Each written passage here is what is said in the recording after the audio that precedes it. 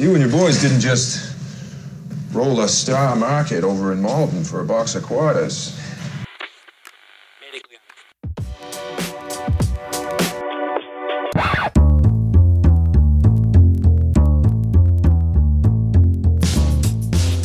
Hello and welcome to Impressions of America. I'm Simon, and with me as always are Toby and Vaughn. Hi guys. Hi Simon. Hey Simon. Today we're continuing our America on Film series by looking at Boston on film, and I'm pleased to say that to help us we're joined by a special guest and good friend of Vaughn, fellow history and movie lover Jeff Lucia. Jeff, thanks so much for joining us today. Hey guys, Simon, Toby, Vaughn, thank you so much for having me. I'm wicked jazzed about talking about Boston movies. We just got to throw in that little reference right off the jump.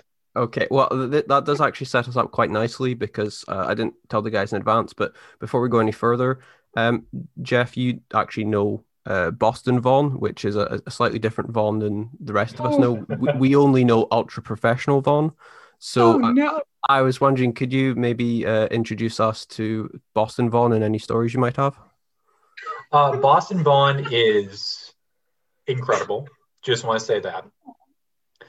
We both love just like the sophistication of, how Boston is portrayed both in movies and in real life. We spend a lot of time in Boston together. We've seen a living Beatle at Fenway Park in concert. One of the best days of my life. And so I think, experiencing the city with Vaughn is just an amazing, incredible experience. Fantastic. Well, that was nice. I'm sure we'll hear more stories of Vaughn in Boston and what have you in the coming hour or two. And if any listeners have any of their own stories from Vaughn in Boston, please feel free to write in and tell us if you know of any outings. So our previous episode was New York on film, and for that, Toby, Vaughn, and myself, we picked 3 films each to talk about. But today we've collected 6 films to talk about rather than just picking 3 each. So we'll get through that the process of unveiling them shortly. But the 3 main themes that we'll be talking about is crime, blue collar, working class, and academia. And Vaughn, you've kindly put together a mini history of sort of modern Boston to help us get up to speed. But before that, Jeff, I'd just like to start by asking a question of you. On our last episode, when we were doing New York on film, one of the things that kept coming up was this idea of New York is never just one thing, and it is complex and it's vast, and there's always different stories kind of being told and kind of evolving, not just on film, but in real life as well, as far as how the neighborhoods evolve. Whereas Boston on film, it seems a much more singular narrative and a much more sort of singular identity around this very Irish Catholic working class city that's built around key institutions such as the Catholic Church and the Boston PD and Boston Globe. So with that in mind, what does the term Boston on film mean to you, and how does that compare to other cities such as New York on film? Mm-hmm. Well, that's a great question. I mean, I should say right now, I'm living in New York City right now. So I often think of, not just the parallels between New York and Boston, but definitely what makes them different. I've been living in New York for the past 4.5 years, I would say. Yeah, 4.5 years, almost 5. And it's such a vast city, and it never ends. And you can go into each different borough, each different neighborhood, and have a completely different look and feel of it. And it's just so unfathomable, like the diversity of the city. You really feel just like a little ant, just like kind of venturing around. I love to describe Boston as the small town feel in a big city. And by that, I mean and speaking to what you were saying earlier, Simon, like there are so many different institutions in the city. And a lot of them are reflected in the films that we're going to talk about. You have the underworld version of Boston, where you have like these like old school crime bosses kind of running things behind the scenes. And then you have the view of like the Irish Catholic working class blue collar person in Boston. And you also have like the highbrow, sophisticated, educated part of Boston, represented by like MIT, Harvard, Boston College. But I think what really makes a really good Boston movie, especially like if you want to capture that atmosphere, is really painting a picture that like all these different, institutions are really tied together by people. Like it's not uncommon if you talk to somebody in Boston where like even if they're a cop, they're going to know someone who was like a gangster. They're going to know someone who was a priest. They're going to know someone who like works at Boston Sand and Gravel, which is a very like big like construction company. It's just such a tight knit community, and I think that the films that, in my view, are really good Boston films really captured that feeling that like everyone knows each other, and there's such a big community feel of it. But at the same time, there's also this feeling of I think like geographical superiority, where it's like there's an inherent distrust of people who are not from Boston. And I think we'll talk about that in some of our films that are more in the recent depictions of the city, where it's like you have this clash between the older generation of folks in Boston who, you know, grew up there, lived there their whole lives, they're Boston natives. Then you have this influx of people who are coming from other states, from the suburbs, who work in like education, law, pharmaceutical industries, and that leads to like, you know, the gentrification of the city. And I think the more recent films definitely get into that clash of the generations. And then I think some of the films in our list also depict that very, very well. Fantastic. Yeah. Just a very quick comment on that. I think one of the things we'll see in the films we picked is in some of them you will see this identity of outsiders coming in and viewing Boston and being viewed by people from Boston in a very, you know, they're not one of us, a sort of approach to the city. Whereas New York, you know, you maybe get more of an impression that if someone moves to New York and lives in New York and experiences the day-to-day sort of full experience of New York, they become a New Yorker. Whereas the impression I get is you only kind of become a true Bostonian if you've kind of lived in your parents' house, which was your grandparents' house, which was, you know, kind of passed on from past generations, and you've really tied yourself down. So yeah, that I'm sure we'll touch on that a bit more later. Vaughn, did you want to help introduce our audience to some of the background of Boston? Do I want to? Absolutely, Simon. All right, so I'm going to try to keep this as chronological as possible, but it does jump around a little bit just to keep it kind of condensed. Because again, Simon gives me this impossible task of summarizing the history of an entire city over 70 years in only a couple minutes. Yeah, so heaven forbid we should get the historian to do some work. Oh my God. Yeah. It's the war. So, okay. Starting in the immediate post-war. Right at the end of the war, the economy in Boston was in a downturn.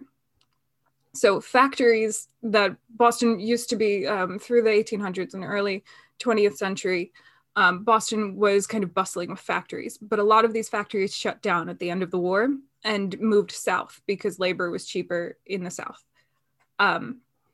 Boston has four main kind of contributors to its economy that are going to be really important throughout all of this. So Boston has excellent banks in the financial district. Boston has excellent hospitals, excellent universities, and an excellent kind of class of technical laborers. But with the factories moving out of the city in the post-war period, late 40s, early 50s, none of these kind of sectors were high grossing in the US economy as a whole. So Boston was in an economic downturn for a long time. In the early 1950s, they decided to kind of approach this economic shift with urban renewal, as a lot of cities around the country were doing in the immediate post-war period. So Boston has this kind of tendency to start demolition and then change plans after demolition has occurred. So in the 50s, they started demolishing districts of the South End, the Old West End, Jewish and Italian neighborhoods predominantly, and Scollay Square. So this move obviously displaced thousands of people and closed hundreds of small businesses. And it was met with obviously like ferocious backlash and protest from a lot of these communities. And that kicks off the historical preservation that Boston is famous for now. But coming back a bit, in the place of all of those districts that were demolished, they built the headquarters for the Boston Herald, Charles River Park apartment complex, extensions for Massachusetts General Hospital, and Government Center. So again, none of these would actually kind of contribute to the economy in the post-war period. One of those projects, the Columbia Point Public Housing, was completed in Dorchester in 1953, and in 66, they had the first community health center in the country. So we're going to come back to that in a little bit. But another kind of mass project that Boston's famous for is their infrastructure. So Massachusetts and Boston specifically have a huge kind of history with large-scale transportation projects.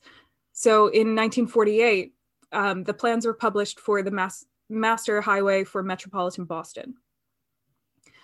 This demolished parts of the Financial District, Chinatown, and the North End. By 61, they had completed the central artery in the North End. The central artery is like the main part of this massive highway, and it was supposed to run all the way through central Boston, from north to south. And by 61, people were sick of this project because it was announced in 48.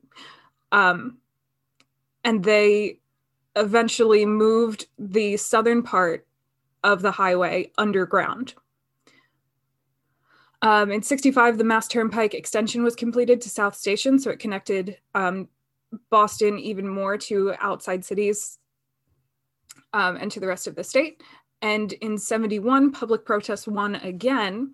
And instead of routing I-95, which is the interstate that runs the entire length of the East Coast through central Boston, the already demolished areas, because again, they demolished things and then changed their plans, they were used for Amtrak's Northeast Corridor. So that, again, also connected Boston to the rest of the East Coast. And that's kind of a theme that's going to keep coming up throughout this history as well. So turning to crime, and going backwards a little bit. During World War II, anti-Semitism was rampant in Boston. The largest demographic in Boston was and is still Irish Catholic.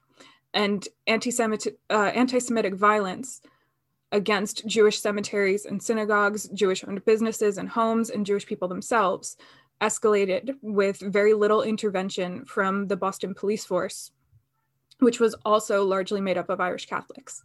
So that's another trend that is definitely going to come up in a lot of the films that we're talking about, that the Boston police have at least a perceived history of not intervening or being corrupted when faced with kind of the rampant crime that is within Boston. So one of these is from 1955 to the present, the Winter Hill Gang. They've operated for the last 60 or so years as a confederation of organized crime, predominantly made up of members of Irish descent.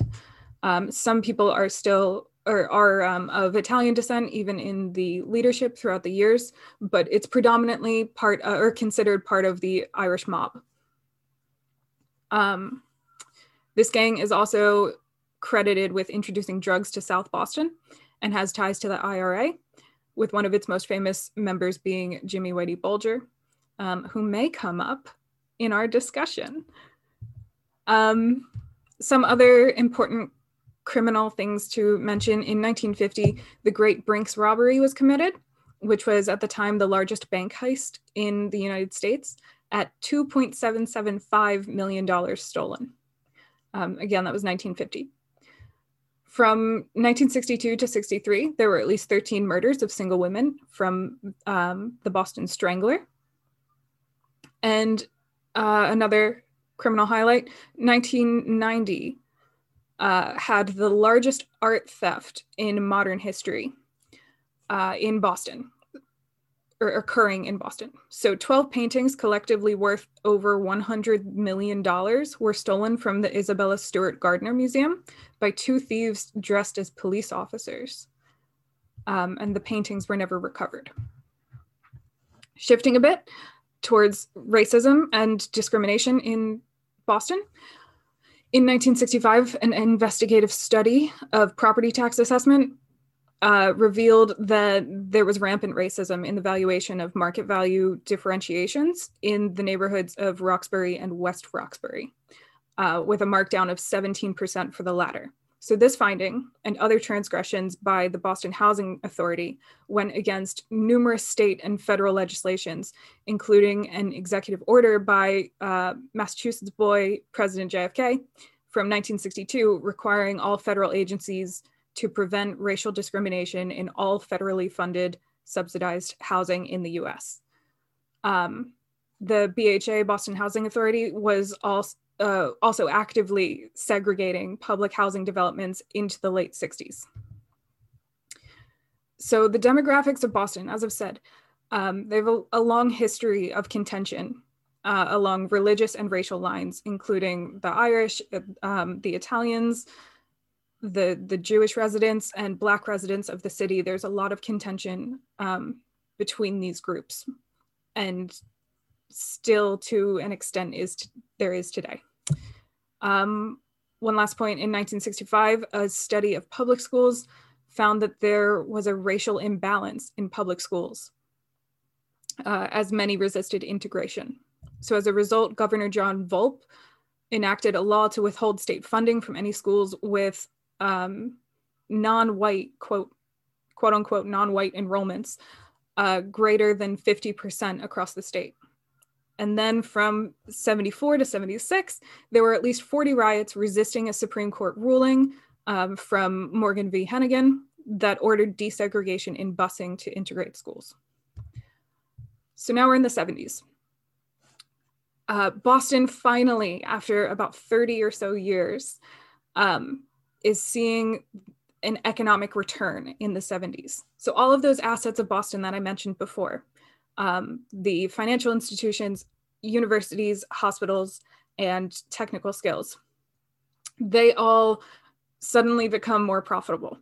So you have financial restrictions in the 70s and into the 80s, receiving fewer restrictions, and they begin to boom.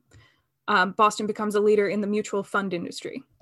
Healthcare becomes more expensive, and Boston's main hospitals, being Mass General, Beth Israel Deaconess Medical Center, and Brigham and Women's Hospital, led the nation in medical innovation and patient care. Higher ed becomes more expensive in the 70s, and enrollment increases, meaning Harvard, MIT, Boston College, Boston University, and Tufts attracted young students to the city, many of whom crucially stayed to work in the financial districts, hospitals, and universities. And MIT, their grads founded high-tech companies in Boston, making Boston second only to Silicon Valley in tech innovation in the 80s, 90s, and still today.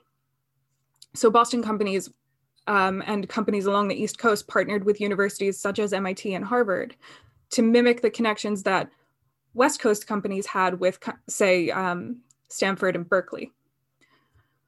So by the mid-80s, take a breath. Okay.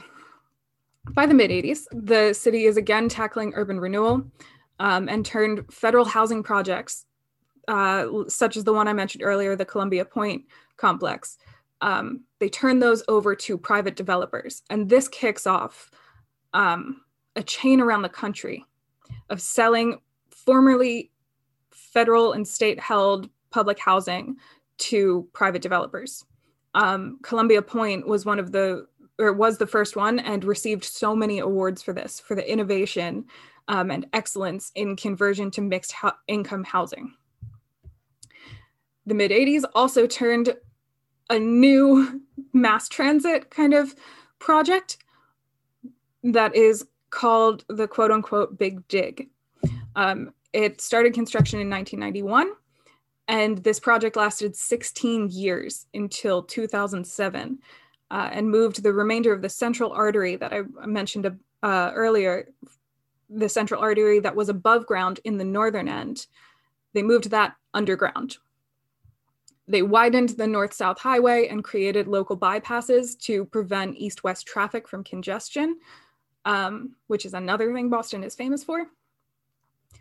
And it also created the Ted Williams Tunnel and the Zakim Bunker Hill Bridge, as well as over 70 acres of public parks in the center of the city.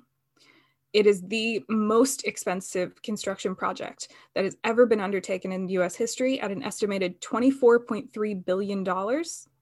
And it still has not totally relieved the notorious traffic in the city. Logan International Airport was developed. The BRT, mass transit, and other commuter rails were created and expanded. So that's the history up until about the 90s to early 2000s. And now I'm going to turn it over to Jeff to finish out our history and bring us up to today, as someone from the area who would know this much better. Jeff? Thank you so much, Vaughn. So yeah, the 21st century in Boston was a huge turning point in the city's history. At this point, Boston is definitely on the upward trend of economic development. There are more, people from all different states moving to the city, being educated and staying in the city. So there's a huge change in both the business structure of the city as well as the political structure of the city as well. So just a few notes towards the first part of the 21st century. Early 2000s, the Boston Globe, so the premier newspaper in the city, was acquired by the New York Times. We're going to talk a lot about journalism in Boston in one of our movies today, Spotlight. And other businesses as well became a lot more integrated with businesses around the country. So businesses like Bank of America were setting up branches in Boston, Procter & Gamble as well, and the company Gillette in the early 2000s really had a strong foothold in Boston as well. So there's a lot of business development there. And at the same time, a lot of social change as well. We were talking about how, this new influx of people, of wealth was coming into the city. At the same time, that led to gentrification. So these people who have been living in the city for generations and generations were now clashing with these new, young, educated folks who are moving in. And that, of course, comes with gentrification. You see these old textile mills that no one has used anymore in the city be razed to the ground, and that they have new apartment complexes popping up. You have this totally new, hip, very yuppie scene in Boston coming up in the 21st century. And then with that comes a lot more, progressive politics. In 2004, Massachusetts became the first state in the United States to legalize gay marriage. Of course, many states followed suit, and now, of course, we have, national legalization of gay marriage across the United States. And then probably the most recent event that happened in Boston that really put it on the world stage is 2013. You have the Boston Marathon bombings. That was a big tragedy in the city, but it really caused a lot of people to come together in the city and across the United States around Boston. So I think that definitely led to a renewal in pride in the city of Boston. So, right now we have this whole collection of people who are proud to be from Boston, but at the same time, in the city, there's still that clash between the people who have always been there, people who are coming in and trying to take over the place. I think that definitely speaks to a lot of the themes we're going to talk about in the movies today. Great. Well, thank you both for that. That was really enlightening. I feel like I sort of know Boston now rather than just knowing it from seeing it in a few films. We have 6 films to go through, and they will touch on various themes, but the first one we're going to talk about is Good Will Hunting from 1997, directed by Gus Van Sant and written by the leads, Ben Affleck and Matt Damon. Best Supporting Actor was won the following year by Robin Williams for his portrayal as the psychologist who deals with Will Hunting, who is the main character played by Matt Damon. And it was, I suppose, a launching pad for the 2 young actors, and really propelled them into Hollywood fame when they won the Best Original Screenplay for the film. So the film deals with the main character, as I said, Will Hunting, who is a genius. I suppose genius is almost an insult to his level of intelligence. He can just solve things at will at a sort of level that is incomprehensible even to the very smartest people around him. But he's working as a janitor at MIT when the film starts, and he's solving problems, math equations on chalkboard walls, sneakily doing that, and confusing all the very intelligent professors who are not understanding why someone is able to do these things yet not take credit for it. And that leads us into the dual life of Will Hunting, who is living this sort of South Boston existence with his buddies, his close friends, while at the same time he is showing off this remarkable intellect that he has. I don't know who wants to kick this off. Jeff, do you want to kind of maybe introduce Good Will Hunting a little bit more? And as you'll see later on, this is the earliest film chronological we have as far as when it was filmed. So this was filmed, came out in 1997. There were some films set in Boston before that, but all the films we're going to talk about all came out afterwards. So what would you like to start with Good Will Hunting, Jeff? So I first want to start with a little like context into like kind of movies in Boston. At Logan International Airport, so Vaughn was talking about the major airport in Boston. In one of their terminals, there's this long hallway that's actually an exhibit of like movie posters of all the movies that are filmed in Massachusetts. And there are dozens and dozens of them. I know we'll talk about like a lot of movies that were not included on like our final list, but even before Good Will Hunting, there's a whole variety of films set in Massachusetts. But I think the reason that it's good to start with this one today is because I think Good Will Hunting is really like a lot of people's reference point, both people from Boston, both people from outside Boston, when they think of what is your quintessential Boston movie. Everyone talks about the Boston accent, everyone talks about MIT, filming in the Boston Common, a lot of local locations, the feeling of this tight-knit community of friends. I think it's definitely the first movie in our list to really nail down this whole, vibe that people get when they think of what Boston means on film. Yeah, it's the authenticity of the movie. Like if we started with a film like The Verdict, for example, by Sidney Lumet, it's just a film set in Boston, but Boston is just the background. It's not about Boston or the people in Boston or sort of the authentic lives. And I think one of the really great things about Good Will Hunting as well is it sets that tension between South Boston and MIT, all in the life of Will Hunting himself. So Will Hunting is obviously he's with his friends, and they're just being kids, getting into fights, hanging out in bars, talking to girls, and then they walk into this bar, which is a Harvard bar, and Ben Affleck's character says, "Well, I thought there was going to be all these like math equations in this bar," so sort of emphasizing the distance between them and the people in Harvard. And he tries to chat up some Harvard girls, and the foreignness actually of this MIT sort of Harvard sort of elite education is the fact that one of the girls is English, and then Ben Affleck's character is accosted by this really preppy sort of undergrad who's actually like, it's almost like classism. He's really prejudiced towards Ben Affleck. He even goes on to describe how Ben Affleck's character is going to be, a busboy for his character when his character comes in and is going off to a skiing holiday or something like that. So there's that tension.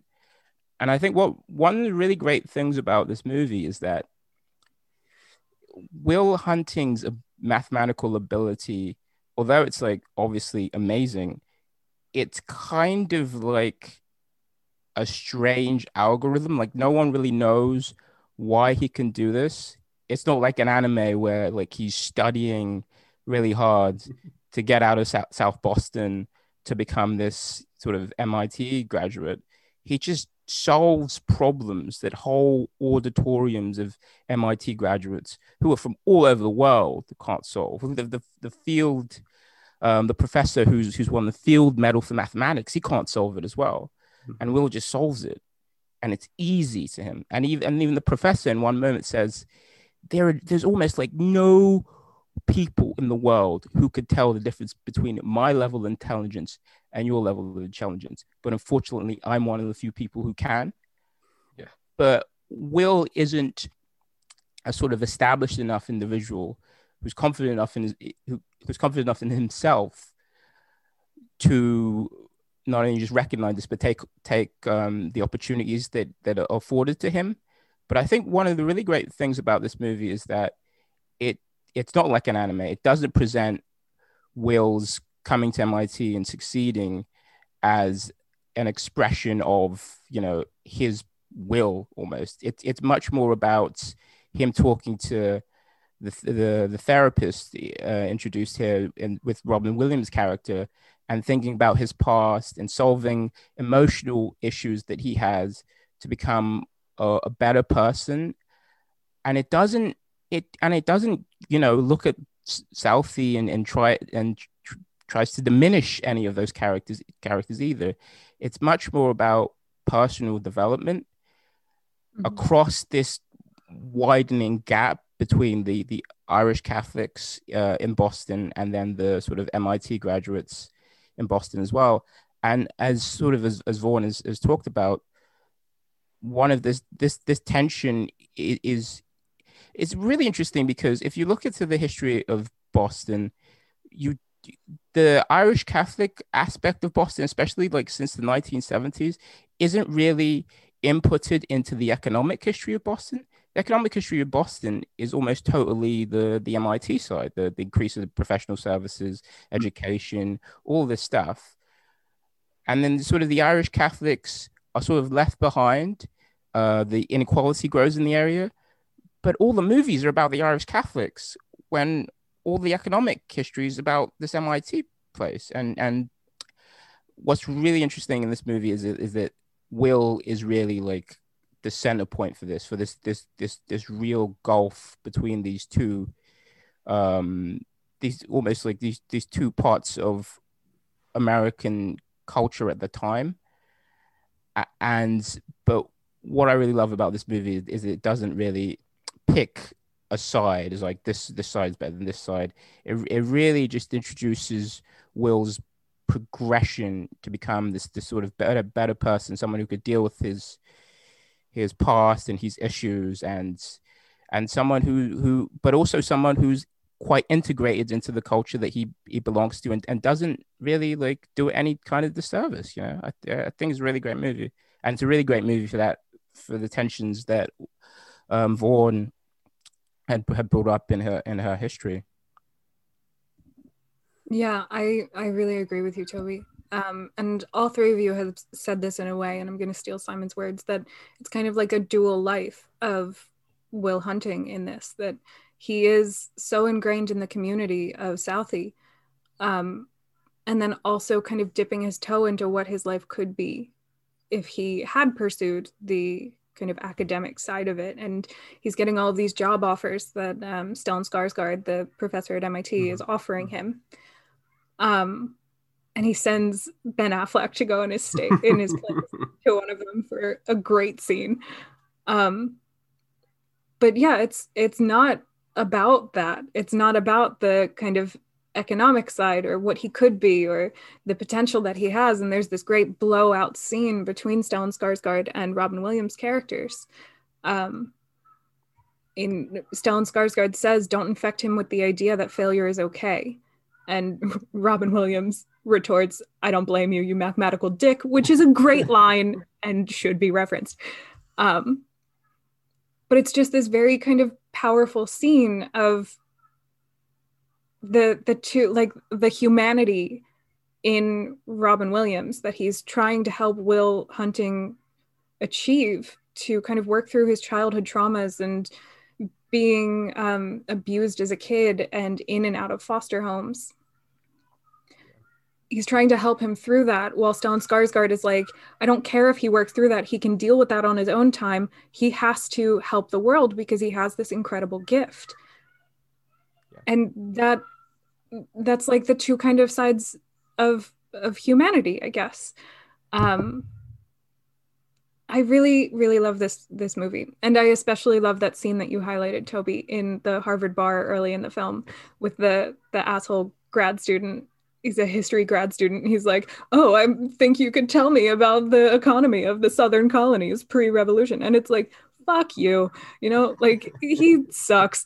And he's plagiarizing some obscure passage from one of his reading lists. Yeah. And Will Hunting just like pushes Ben Affleck aside and is like, let me lay some knowledge on you, and absolutely trashes this guy with perfect historical analysis. And then also lambasts Gordon Wood, who Yes. for any of our super nerdy academic historian listeners, that's very funny for you because of what has happened recently on Twitter, and no one else will understand that reference. But that's for you guys. I'm doing that for you. It's great. That scene is great. I was going to ask, Vaughn, how much of a fantasy is it for you to just walk into a Boston bar and just lay down historical knowledge on someone who's been an ass? Is that It is my dream, Simon. Need to see that one day.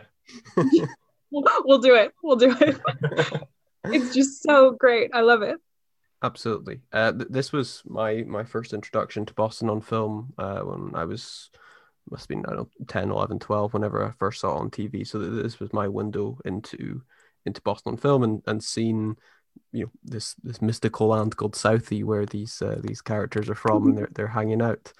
And the older I get, the more it kind of crystallizes this idea of Boston and this identity of Boston, not just because of the sort of the Southie versus the academic side, but this idea of processing trauma, which we will see quite a lot in the films we're going to be going through.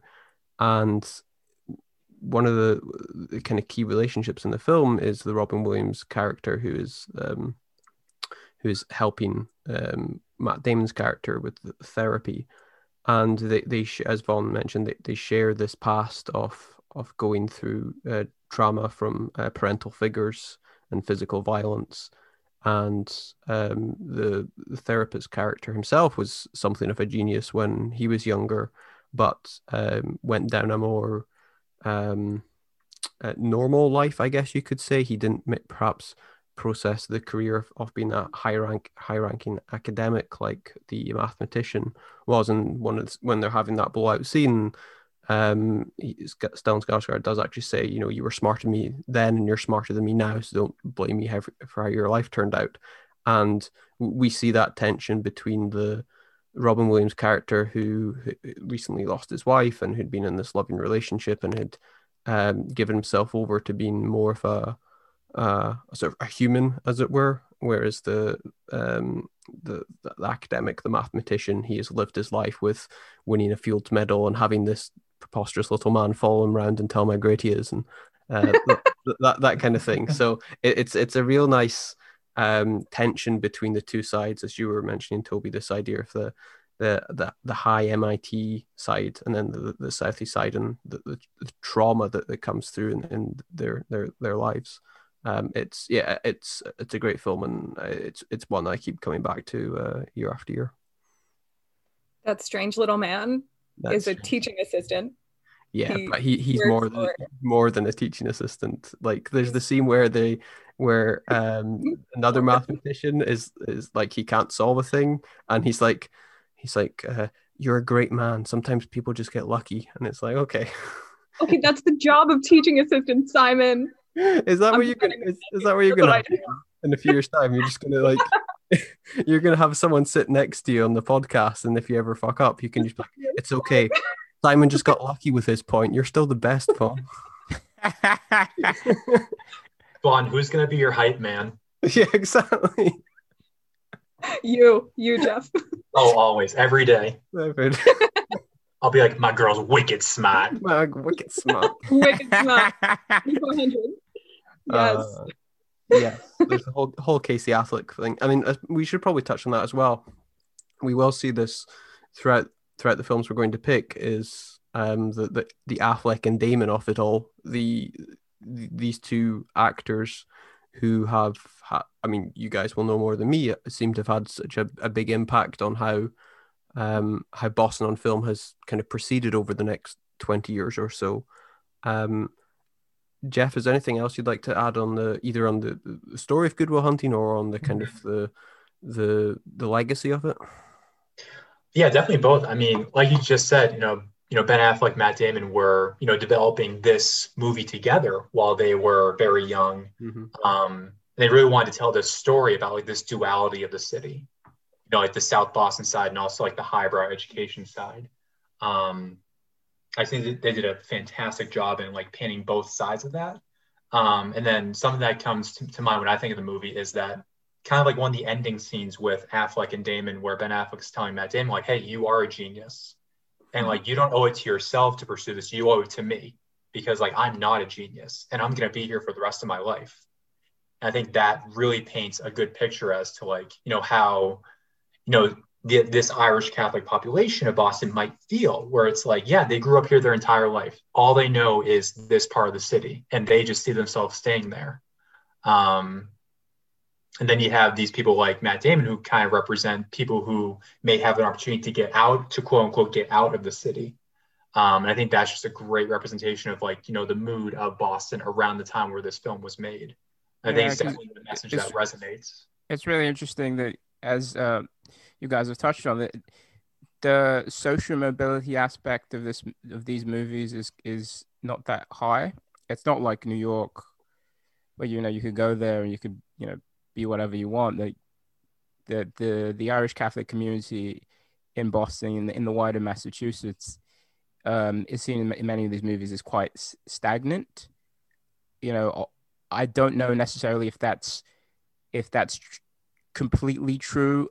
As with Matt Damon's character here, a lot of people, they move out of smart kids move out of Southie. They might not go to MIT, but they go to other parts of the country and and go to university and things like that. But I think in this movie, a lot is made of the fact that Will's character can actually leave South Boston and can make something of his life. And when Ben Affleck's character is reflecting on that, he does seem to feel like he does, you owe this to yourself to really go out there and do something. And we're going to be here forever, like the people in the fighter, like the people in The Departed. This isn't going to change. Yeah, and I think for me, one of the really great things about this movie, and I think I mentioned it before, is the fact that Will's intelligence is so arbitrary, and it does seem like, is it entirely fair that he can just have this life when the rest of these people have to stay here because they don't have this sort of gift that he does. And he even, when he's turning down the NSA job, he's saying that, if I'm going to crack codes that's going to hurt poor people, in other countries that might hurt poor people from Southie who go over to fight in those countries, or poor people from other parts of America who don't have the kind of opportunities that even people in Southie have, and might want the jobs in the army as well. So it's and he, even when he goes into Robin Williams's study, he's looking at all of his history books, and he's like, actually, he has a left perspective on this. He's saying, oh, you guys own all of these books to try to make yourself seem smart, but you have the wrong books, And so there is a real, I don't know, there's a real philosophy on life in this movie that I think comes out, and it's really refreshing. And but one of the really interesting things about this movie as well is that it's probably the most authentic panoramic look at the city, in my opinion, especially because the rest of the movies that we kind of look at, apart from maybe Legally Blonde, the rest of the movies are just about the Irish Catholic communities forever staying as they are, Yeah, and I think that's a good point. I mean, Vaughn, what were your thoughts kind of watching it back now, as far as looking at the Boston of the late 90s and just the world as it was then compared to now? Has Boston, changed much? We talked about the gentrification and that kind of stuff, but was it still very much a Boston that you recognized? That's a good question. Yes, it was, because most of my time spent in Boston was in the late 90s and early 2000s. So that is the Boston I recognize from 1997. No, I've been back there as an adult. And I would say that there's definitely been some economic development in the city, and more money has been put into development of like the skyline for one. I remember I was there in like 2015 roughly, and then a couple years later, and there was a brand new high rise. It wasn't even a couple years, it was the next year. It was 2015 to 2016. There was a brand new high rise on the harbor, and I was like, where did that come from? And I was with Jeff, and Jeff was like, oh yeah, that's brand new. That was like yesterday. Like there's been a lot of development in Boston in recent years. So on that front, it's a bit different, but from the 90s for the time, I think it's a great look at Boston. I think one thing to mention that we haven't explicitly yet is that there is this talk, like Ben Affleck is saying, he says, if you're still here in 20 years coming over to my house to watch the Patriots game and working construction, I'll fucking kill you. That's not a threat, that's a fact, which is a great friendship line. Like that is an incredible best friend. And he says being here is a waste of your goddamn time because of the gifts that he has. But there's a crucial scene earlier with Matt Damon and Robin Williams in which Robin Williams says, are you going to be a bricklayer the rest of your life? And Matt Damon's like, what's wrong with being a bricklayer? That's honorable work. And Robin Williams is like, Absolutely. Of course it's honorable, but you're not doing it for the honor. You're not a janitor at MIT specifically because of the honor. You're there for a reason. What is the reason? And that's a crucial scene for saying, like, we're not looking down on Southie or any of the residents there. We're talking through this one character's kind of reluctance to use the gifts that he has, which are manifold. He could do absolutely anything. But yeah, I think that's kind of my last point on Good Will Hunting, I think. I was just going to quick, before we move on, Jeff, as someone who no longer lives in the Boston area, you're now in New York. This idea of sort of social mobility and moving away from Boston, and having this the Will Hunting character has this opportunity to leave Boston and start a new life. And as someone who has left Boston yourself and in a larger city, how much did that kind of resonate in your own experience? I mean, yeah, I think that the movie does a great job in. I know that Toby, you brought this up and kind of explained that this whole concept of social mobility is just really hard in the city of Boston, especially if you grew up in the city, and particularly in South Boston. I think that message is even more relevant today, as these new high rises keep popping up. Harvard, MIT become even more competitive, and more young people who work in like healthcare, banking, technological industries keep moving into the city. And then you see this older generation pushed out of the city, so that there's no longer like these young Will Huntings from South Boston in the city. Now those Will Huntings now are just a lot older. They're like in their 40s and 50s, and they're like, oh, I'm still here. And I see these yuppies coming in from like New York, from Texas, from California, coming into quote unquote my neighborhood. So I think having an outsider's perspective of that's all I notice in the city right now is just this older generation just being taken over by this new incoming influx of young people. Right. Shall we move on to the next film, which shares a academic perspective, although different viewing, which is Legally Blonde, which wasn't a film I'd actually seen until we started doing the research, although it was kind of the ones you'd seen clips and you were sort of aware of things. It came out in 2001 and starred Reese Witherspoon as Elle Woods, and she's from South California, I believe, and she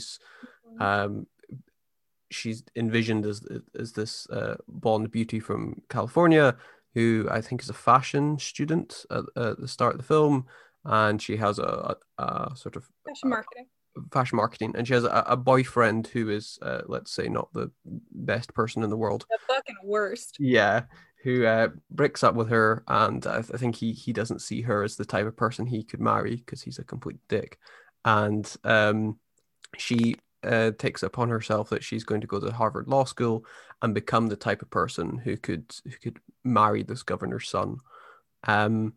So from there we get her journey to Harvard Law, and to begin with, it's a difficult kind of transition as she moves into this new lifestyle, and then as the film progresses, she becomes more comfortable with who she is and the world around her in Harvard. So, Vaughn, do you want to maybe just take it a little bit further as to why we've picked this film? Yes, I do. So yeah, everything you just said is very accurate. She gets into Harvard Law, and her awful ex-boyfriend still tells her you're not smart enough. And she says, did we not get into the same law school? Like, fuck off, mate. And then his new fiance says to her later on that he was on a waiting list and his dad had to make a call. And it's such a mic drop. What a great twist. But yeah, so this film is not particularly a Boston film, I don't think, but I love that it's on our list because I think this is the kind of Boston that Hollywood really wants to portray. As you said, it came out in 2001, just 4 years after Good Will Hunting, in our first look at what Harvard and kind of MIT look like on a Hollywood screen. And this one has a very different feel to that because it's bubbly and it's bright, and it's Reese Witherspoon being lovely and fantastic, and breaking down kind of misogynist overtones of what an academic has to be, which, side note, actually, I'm going to do this. So everybody gives her shit, and like the admissions board at Harvard are like, why would we admit her? And they all look just shocked and appalled that she even applied. And her guidance counselor at the UCLA substitute school, I think it's called SCLA or something, they're all like, you can't get into Harvard. She is the president of a massive chapter of a sorority at a UCL-esque school. She has a 4.0 at that school, and she absolutely nails her LSATs with a 179. And she's also a fashion marketing major, which is a business degree. Mm-hmm. And everyone else in her little introduction circle at law school, none of them have a pre-law background. They're all in business or entrepreneurial, or one of them has like a PhD in chemistry or something. Like, I don't understand why they paint her as such a bad candidate for Harvard Law when she is a brilliant candidate for Harvard Law. But it plays into that whole like blondes are dumb and all of the stereotypical things that are broken down throughout the film. She also says at one point, I hired a Coppola to do my admissions video, which is a great line. And she says, what, like it's hard that they're both there, which Simon didn't get when I messaged it to him. No, but I can't believe you haven't seen this film. So as I said, this is what Harvard, whatever. This is what Hollywood wants kind of Boston to look like. I think it definitely also plays into what I said earlier in the history, that Boston was trying to mimic Silicon Valley at the turn of the century when they were kind of emerging. And on the West Coast, you had companies partnering with Berkeley and UCLA and Stanford within Silicon Valley and their tech opportunities. And on the East Coast, Boston was really trying to pull a power play and connect Eastern tech with MIT and Harvard. So I think this film is kind of a vehicle for that in a way. I also think it's very interesting that no one in this film has a Boston accent at all. Mm-hmm. Not even the people who live in Boston outside of the Harvard scenes and everything. Jennifer Coolidge's character Paulette and her ex Dewey, who they take the dog from, which is great. None of them have a Boston accent, which I guess Hollywood wants to kind of portray Boston as not having the accent. I don't know. Yeah, maybe it was, I don't know, maybe too divisive for people not Too from much. that area, I Too don't much know. in like how you like them apples. Like they didn't. It's too much for them. Well, we're going to talk about some really bad Boston accents in a Yes, we couple are. of other movies. Jeff, Yeah, I know you have. No, I know so you go had ahead, some Vaughn. interesting notes on the production of Legally Blonde. Yeah, so I mean, we talked about how it is, the setting of the movie is Harvard, the greater Boston area. I was researching a lot about the production of this film in particular and realized that none of this movie is filmed anywhere near Massachusetts at all. That's fascinating. Like it's all filmed in Southern California, either at like UCLA, Caltech, Pasadena, California. So I think that definitely like leads to, your point, Vaughn, where it's like, this is what Hollywood wants people to think of when they think of like Harvard and by extension, Boston, this like very squeaky clean, pristine, glowy. Everyone is, well-educated, very, highbrow. Mm-hmm. Yeah, it's interesting that you guys say that, because like I can imagine like most of the movies set in Boston don't necessarily have to have this accented, authentic Boston feel to them. But then the ones that come to us as the best movies, the sort of like Mystic Rivers and The Departed, are always really steeped in that Mm-hmm. Boston-ness, mm-hmm. which is strange, I think. Yeah, I guess it in this particular instance, you have a film which, although it is, set around Harvard Law, you could I mean, that's partly, I think, because they want the fish out of water approach rather than her just going to Stanford or something like that. But the film itself doesn't need to be in Boston, other than the fact they need to get her out of California to make her, life a bit different to what she was experiencing. I mean, she could have gone to another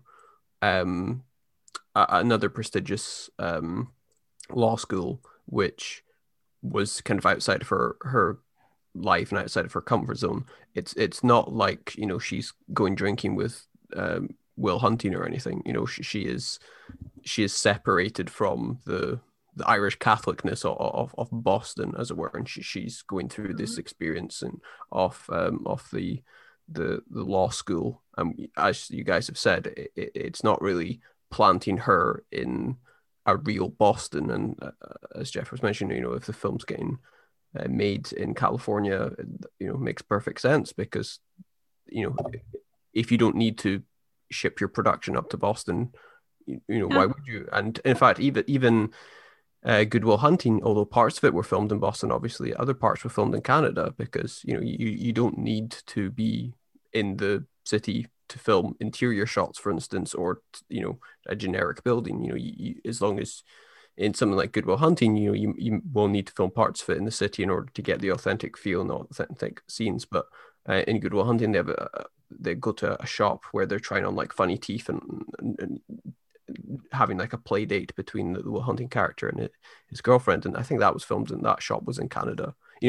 So I even something as sort of regimented in the world of Boston as Good Will Hunting, it was only partly filmed in Boston, whereas I guess it makes sense that Legally Blonde had no filming done in Boston, considering how separated it is from the Boston city life. Yeah, you always get that with film and TV. Mm-hmm. Like even the Sopranos episode, The Pine Barrens, that was shot in upstate New York and not in New Jersey. So that's always a disappointment when they don't go Yeah. to New Jersey. Yeah. And like we talked about last time, with the New York, Rear Window was shot on a soundstage in Absolutely. Hollywood. Yeah, it's It's like so- about getting the best impression, Mhm. Sometimes the actual place isn't the best place to get the most impressionistic feel of a place, which is weird, but yeah, and it's cinema, I guess. And you know, you see all the films that these days get filmed in Atlanta because of tax credit reasons and you know what have you, and they transform Atlanta into whatever city it needs to be. So I guess as far as a film production, they can always use movie magic to transform it accordingly. Does anyone else have any thoughts on Legally Blonde? I have a fun fact. Okay. I was watching this with one of my best friends this week, and she told me that the thing that dates this film, that it doesn't hold up anymore, is that the final verdict, the final court scene, Linda Cardellini says that she got a perm and then got in the shower, and Elle Woods, in true Elle Woods fashion, goes, "You got a perm and then got in the shower? You got your curls wet?" And that's how she proves a murder, which is fantastic. But perm chemicals now don't require your hair staying dry. So this film doesn't work anymore because of the advances in science. The advances in hair technology, which I think is the most like Legally Blonde thing to date this film. And I love that. I love that fact. So thank you, Dee. That is fantastic. Well done. Wow, Can lawyers no longer use the Legally Blonde precedent? Yeah, I don't think they can, which is... that's disappointing. They can still use the Chewbacca defense, from what I understand from South Park, but they can't use that one. Right. Do we want to move on to our next film then? Which I don't actually know which one we're wanting to move on to. Do you guys have a preference for what part of or what genre of Boston we're going to do next? I think we should go backwards in time. At least content-wise, and do Black Mass. Black Mass, okay. Vaughn, do you want to introduce Black Mass? Oh, sure. So Black Mass is about the Winter Hill Gang that I mentioned earlier, the gang that started in 1955 and is still active in some parts of Boston today. In the late 70s, it was taken over by James, quote, Whitey Bulger, who in this film is played by Johnny Depp. Yep. Whitey's brother was a state senator, who in this film is played by Benedict Cumberbatch for some reason. And this film has awful accents all the way through it that are deeply disturbing and really take you out of the film. So I think this is a good one to follow on from, both to go back in time, talk about crime all the way through, but also following on from Legally Blonde, that there were no accents in it, but we bought that it was Boston. Yep. Whereas in this one, the accent is not good for almost anyone. I think it's not good for anyone. And that took me out of the Boston-ness of the film, because I was so focused on why Benedict Cumberbatch chose to do JFK, but worse. Like, terrible. So anyway, Whitey Bulger, he's the crime boss of the Winter Hill Gang, and they're kind of warring with the Italian mafia from the northern side of the city. They're predominantly in Southie, the Winter Hill Gang. And one of their friends from growing up, John Connolly, is now working for the FBI, and he gets in with Whitey and says, "I need you to be an informant so that we can take down the Italian mafia. And I'll give you helpful information for you." And Whitey really uses John Connolly, both in the film and in reality, to kind of expand his territory. They move from Boston to incorporating Miami into their crime kind of escapades. And the whole film is about that relationship between John Connolly and Whitey Bulger. Ultimately, the FBI is kind of just handing over too much to Whitey, and he is not giving them anything in return. So one of the FBI agents, who has become very uncomfortable with this relationship that John Connolly has with Whitey, he leaks this story that Whitey is an informant for the FBI, he leaks it to the Boston Globe. And that kind of sets a tailspin for the Winter Hill Gang in the late 80s and 90s, I believe. Whitey was not captured until 2011, but he was on the run for a good 12 or so years after the Boston Globe article went out. And John Connolly was also arrested at the end of the film and in reality in the 90s, and he was sentenced to 40 years in prison. And a fun fact about this one, he actually was just released from Florida State Prison on the 17th of February of this year to serve the remainder of his sentence in home confinement because of COVID. He had lost his appeal last year for it, but they finally granted it this year. So a bit of very recent news to go on with this story. Yeah, who wants to pick that up? So I was just going to say, I'll throw it to Jeff in a second, but this is my first time watching this film. And as a historical document, I found it useful just to kind of understand. I didn't know the full relationship and this idea of the FBI basically just allowing them to run amok throughout the city because it was okay because we were bringing down the Italians, which was not something I was aware of. I knew he'd been an informer for the FBI, but as a historical document, I found it useful to have something which told a story which I could sort of plug into my knowledge of Boston and help me understand that a bit better. As a narrative film, I found it a bit difficult to really penetrate in any useful way because it's such a dark, depressing film and the tone is so dark and most of the characters are just terrible and they're doing terrible things without any redeeming features. And I did appreciate the fact that, it wasn't like a Goodfellas snappy fingers, the first half of this film is actually kind of cool and then we'll show their downfall. Like from the get-go, these are just terrible people doing ugly, horrible things. And so maybe it was difficult to fully bring people into that world and make them understand the characters more. But I did struggle to break through with this film and connect on a human level. And perhaps perhaps in part that's what they were going for. I'm not entirely sure, but it would have been interesting, I guess, if we'd had maybe more of an outsider character who was able to kind of break down the film and be the intro into this world with fresh pair of eyes. But on both the FBI side and the criminal side, they're sort of supposedly Boston born and they're all doing terrible things, and it was just like a weighted blanket of awfulness. And then on top of that, as Vaughn said, the accents weren't particularly good, so I did find I found that a bit difficult as well. Jeff, your thoughts on Black Mass?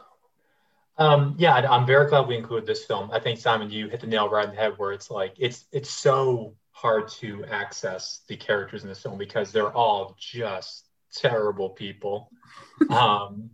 It definitely serves as more of like, a history lesson. Yep. Right. A lot of it is set in the 70s and 80s, a very dark period in the city of Boston's history. And one of the reasons why I'm very glad we have it on our list is because I think it really paints a good picture of like just like the interconnectedness of these different aspects of people in Boston. Like, Whitey Bulger, the main character played by Johnny Depp, his brother, played by Benedict Cumberbatch, is the president of the Massachusetts State Senate, like a very powerful politician in the state. And they both grew up with John Connolly, played by Joel Edgerton, who's the FBI agent. And he knows other gangsters in Whitey's gang. And like everyone just seems to know each other and not in a good way.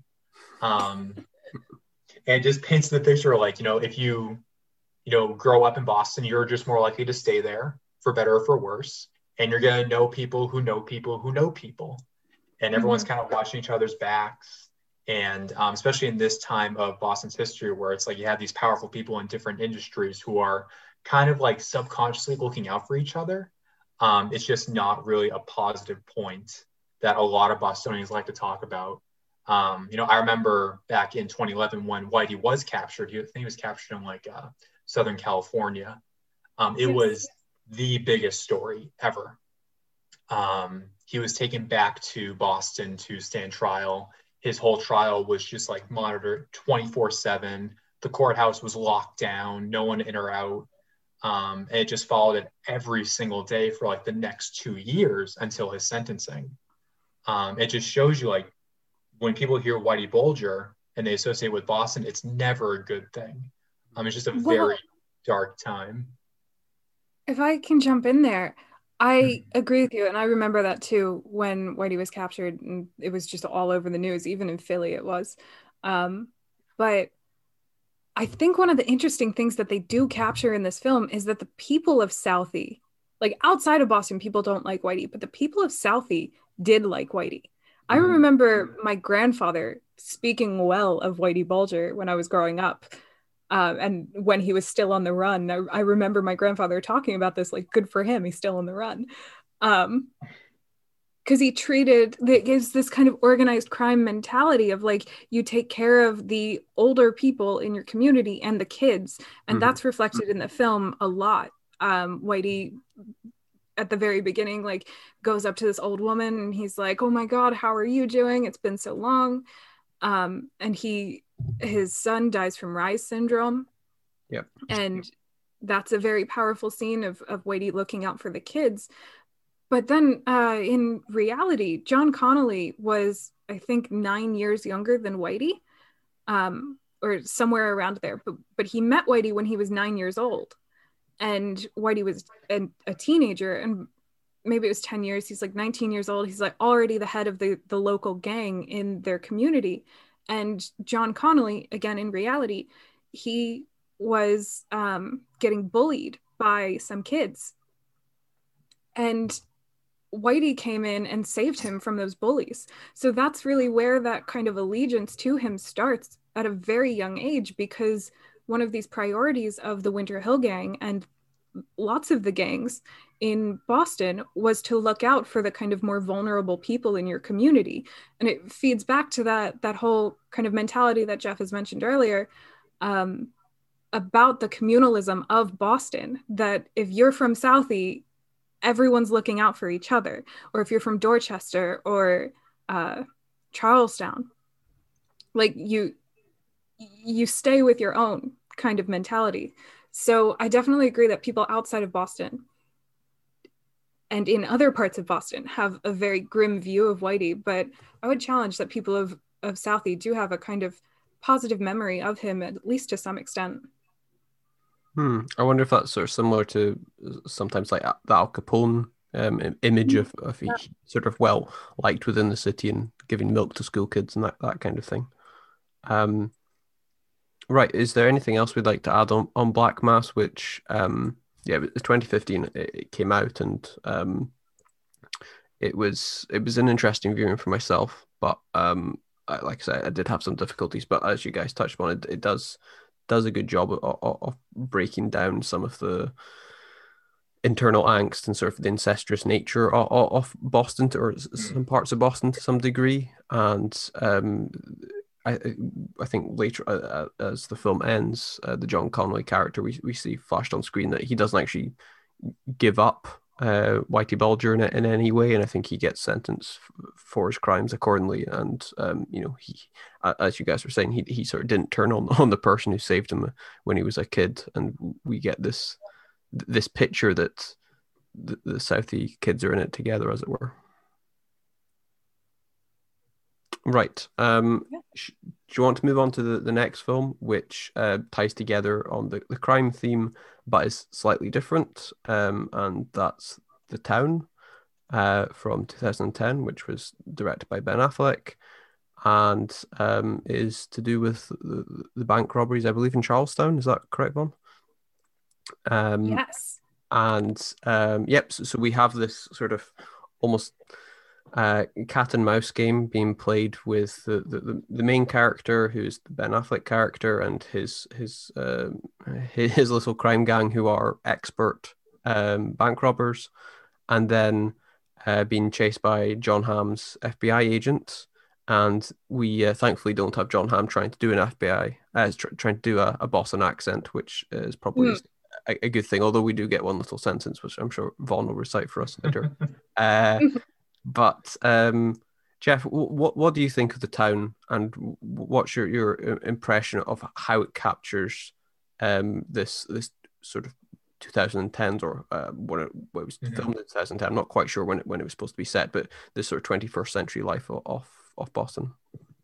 Definitely my personal favorite of all the movies we're covering today. I am a huge fan of the town, and not just because, it's of course, Boston based, but I think it just does the best job of illustrating all the common things we've been talking about so far on the pod today. Just about the criminal underworld, the tight-knit community of Boston, the clash between insiders and outsiders, loyalty to your own people. But I think the biggest reason why I love this movie most of all is just because it is so unapologetically authentic in the way it portrays just like the average person of Boston. Like there are just like extras in this movie where it's like, oh yeah, I've seen a dozen of those people in the city every day. It's just so like matter of fact. And I was chatting to Vaughn a little bit before the pod, where it's like this movie is at the same time very aggressive about being a Boston movie, but also not being pretentious about it. I think it just walks that line very, very nicely. And I know it's like definitely, as I was researching the production, it's like definitely like Ben Affleck's big passion project that he wanted to get made for a long time. What did you think of the Jeremy Renner character, who I believe got Oscar nominated for his performance? And he's very I don't know the best words to describe him. He is willing to do violence and willing to take risks when perhaps others aren't. And isn't there that scene where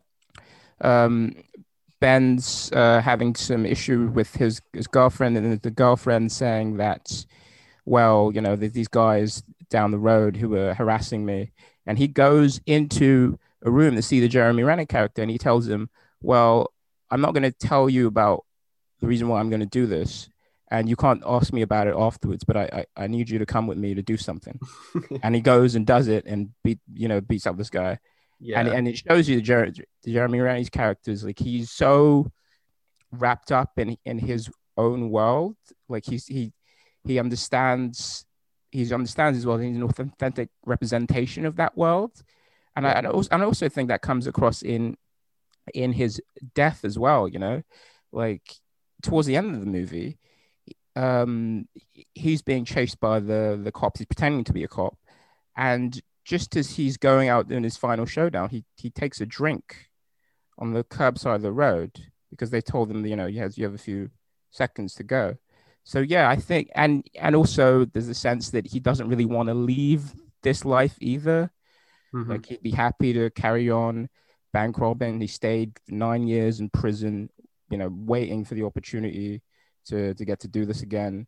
So yeah, he's a very, very sort of self-contained character in this Boston world. But I do think it's a great movie. I think it's up there with Heat in terms of bank robbery movies. It's really fantastic. And also it's so believable as well. And there's a relationship that these characters build with each other. Like there's a sort of this random bank robber who's on the job with them, and he's like, well, I'm gonna hop into the ambulance truck and get out and try to get out that way, and you guys can like wear police outfits. And he knows he's going on a suicide mission basically, and he just does it. And he doesn't know anything else. And I do agree with you. Like it's so authentic. It reminds me of Get Carter's depiction of Newcastle, where basically most of the secondary actors or extras were not actually actors at all. I'm not sure about this movie, but there was this sense. I mean, to be honest, like it's a movie about white trash people. Like there's a lot of movies in the Boston cinematic universe. There is it's just a lot of white trash in this fucking movie, and it's magnificent actually. And also like comparing it to Black Mass, I think one of the differences that the Jon Hamm character, he is a real like police officer. Like, he's in the FBI because he doesn't like people who break rules. He doesn't have this sort of sympathy for the criminals. There is a character that he works with who did grow up with the Ben Affleck type characters, but became a police officer, as you see in The Departed, where the chance for Matt Damon's character or the other characters to either be a police officer or be a criminal. Like, you could be either of those things, and you might know some police officer who might know some criminals, and criminals who know police officers. But in this movie, there's Jon Hamm, and I think Jon Hamm has always done this. Like, he's very good at producing characters that judge other people and have a complete sense of their own morality and their own righteousness, that they can.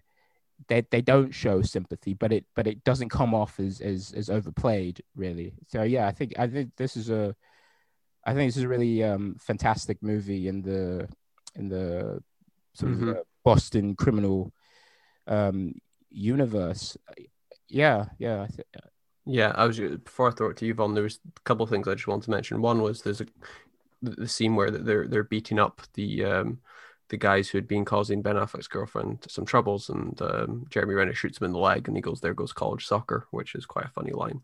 And then there is just as we were saying, the Jeremy Renner character is this sort of representation of this loyalty of kind of how loyal he is to his friends who are basically his family at this point. And I think he went to jail early in his life in order to protect the Ben Affleck character. And we get this sense, a bit like in Good Will Hunting, where it's talked about that any one of those characters will take a baseball bat to anyone's head if he asks them to, and you get that within the town as well, where these characters are they know who they're loyal to, and they know who they're supporting, and whether that's breaking the law or not, that's not the divide that matters. It's the loyalty to one another which really counts. Vaughn, any thoughts on the town and your Jon Hamm impression? I have so many thoughts about this film. One, I think Jeff is like, I agree with all of you guys, but Jeff said that this film really touches on all of the themes that we're talking about. It has a bit of everything in it, I think. There's this kind of rivalry between the classes that Rachel Hall, who is playing Ben Affleck's girlfriend in this, she's not from Boston, but she's living there. She's kind of an outsider. She's outside of all of this kind of criminal activity that's going on. And that really butts up against his identity and his friends and his lifestyle in Southie. And he says multiple times, like, "I'm still not showing you my apartment," which is something that also comes up in Good Will Hunting, that he doesn't want the kind of quote unquote like more elite or like the purer woman that they're dating. They don't want them to see where they're from in the area. Chris Cooper is playing Ben Affleck's father, and he's in prison. He says at one point, quote, "Fucking Southie kids, they want to run everything." I think that really shows the kind of contention between the different areas of Boston, as we've talked about. There's this kind of subplot about the community rec center, the Girls and Boys Club in Charlestown, where Rachel Hall is working, and where Ben Affleck grew up. He's like a local kind of hero for it, because he could have gone pro in hockey, but he just says that he fucked it up somehow. He fucked up the opportunity and threw it all away as some kind of... It was. Yeah. It was probably fighting. Yeah. I think that's what they mentioned. Yeah. And the rec center, when they're talking about it, he says the city won't put any money into it. And by the end of the film, they carry out this massive heist, which is the most Boston thing I've ever seen. They rob Fenway Park, dressed as cathedral. Yes.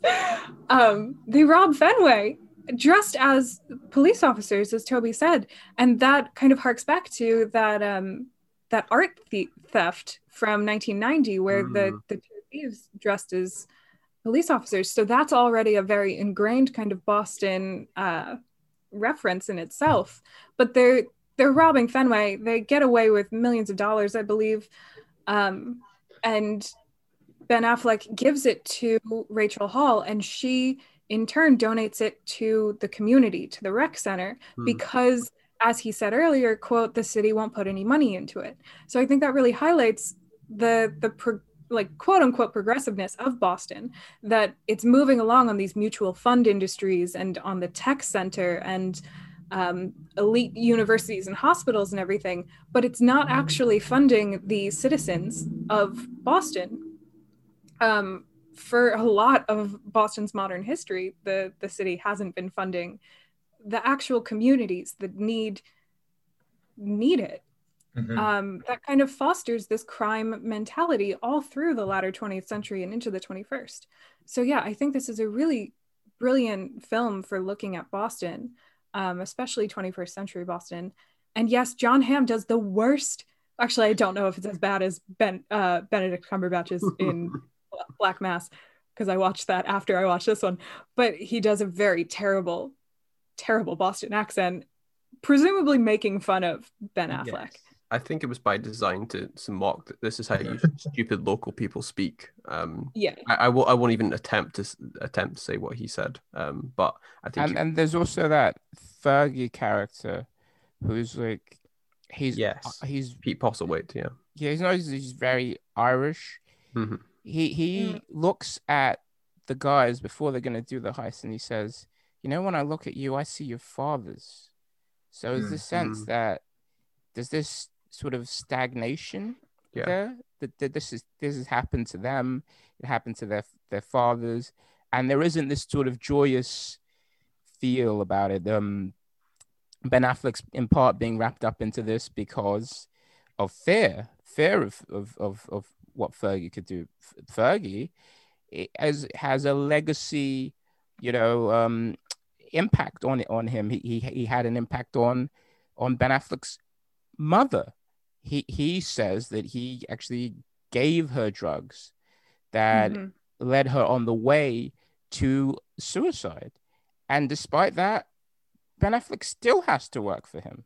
So he's completely suffocated by the life and the poverty in this place and in this period.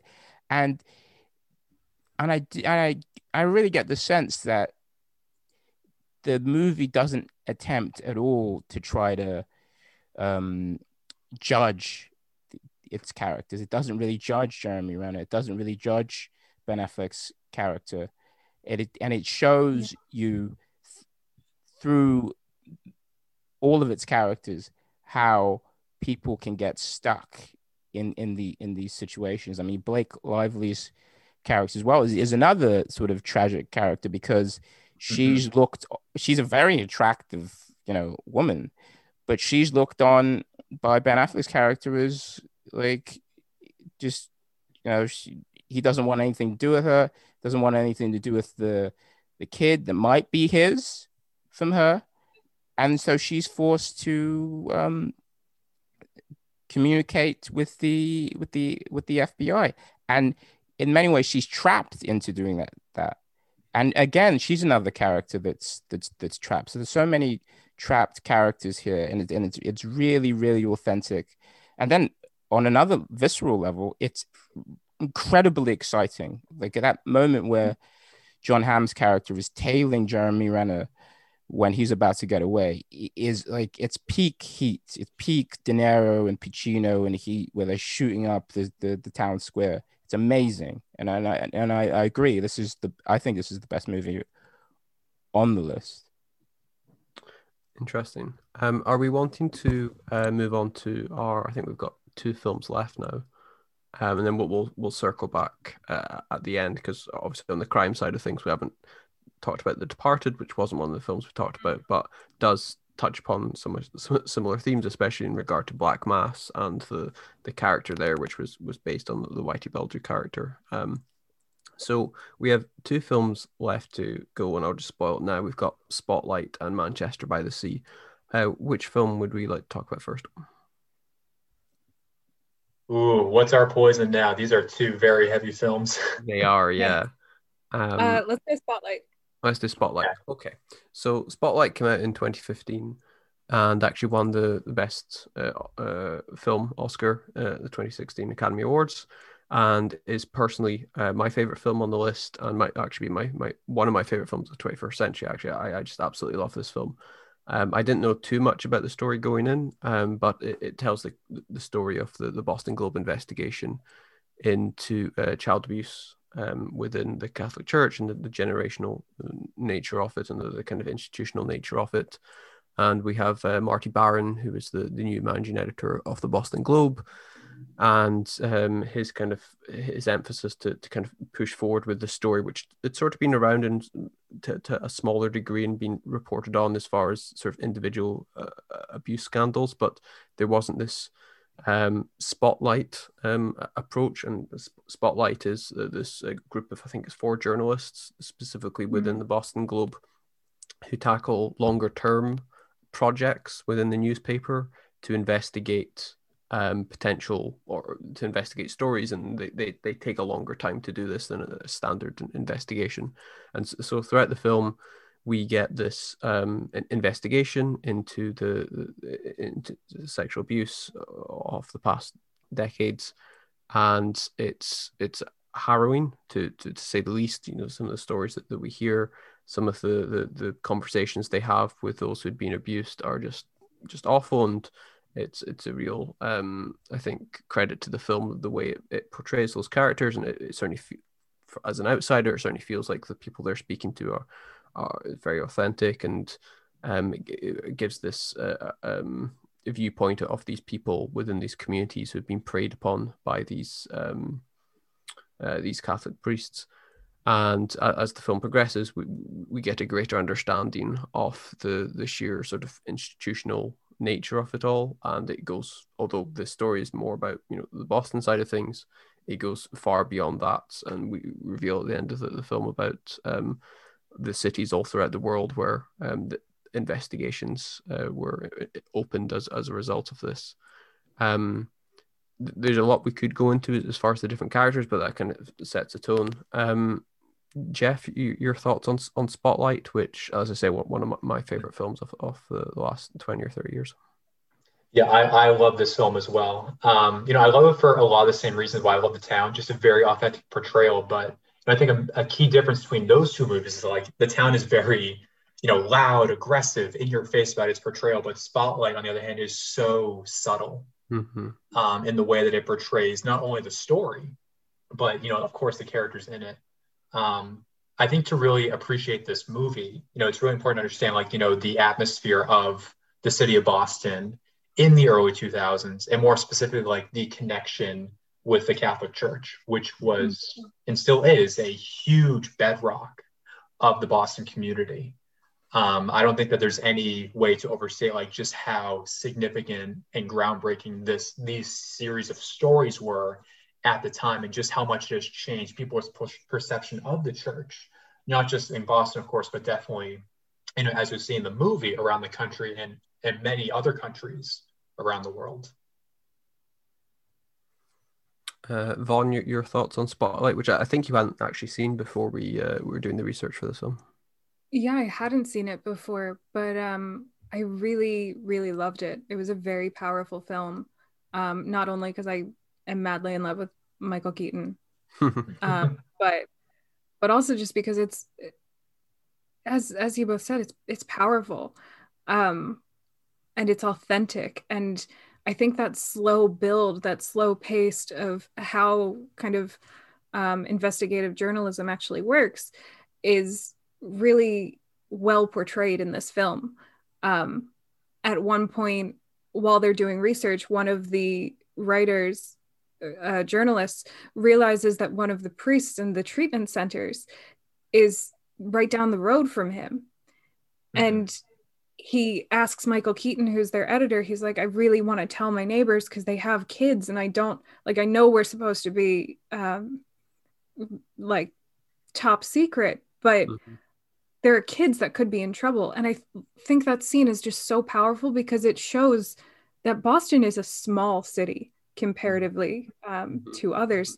And when they realize at one point in talking to an expert on priests who prey upon children, they realize that there could be up to 90 priests in Boston alone that are preying on children.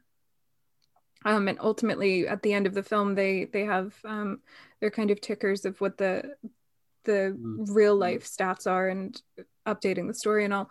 And it says that there were 249 priests in Boston alone and over 1,000 survivors. Yeah. And this film is so good at showing just how small Boston is and how big of a problem this was, that everyone was willing to look away. At one point in their research, after doing all this research, Michael Keaton still cheers with someone for Boston when some of the other journalists on the team are really hesitant to even interact with religion or interact with the city anymore because they're just so broken by the news that they've been uncovering. And it shows that allegiance that people have to Boston and to each other to not kind of rock the boat, really struggling against the need for helping these survivors of rampant abuse. Yeah, it's a really good film. And I think it adds to making Boston a particularly authentic city of the Irish Catholics in Boston into a group that stands outside of a little bit of the American experience, I think, because the paper's looking to run these stories, but there are people connected to the paper who want to actually suppress the stories. And it's so strange that you could have in the late 19th and 21st century, the idea that individuals would suppress a story of sexual abuse, but it just goes to show you how that community works and who is the authority in that community, in this working class Irish Catholic community, where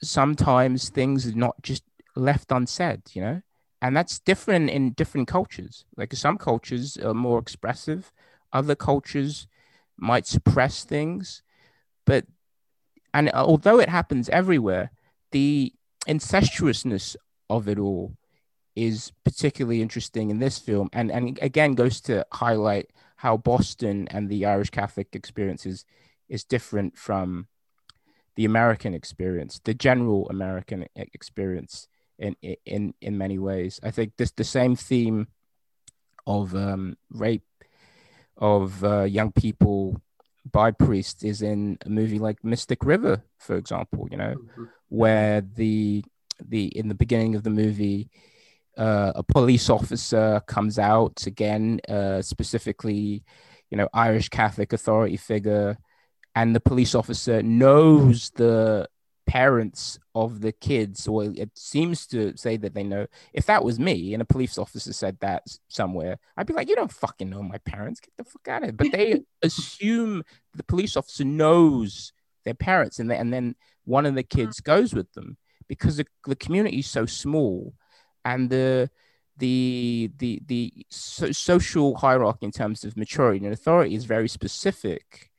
And so, a police officer a priest who was in that, or poses a priest who was in that car, can take advantage of young people because the Catholicism is very strong there, and it's specifically different from other parts of the American experience. Yeah, that's a really good point.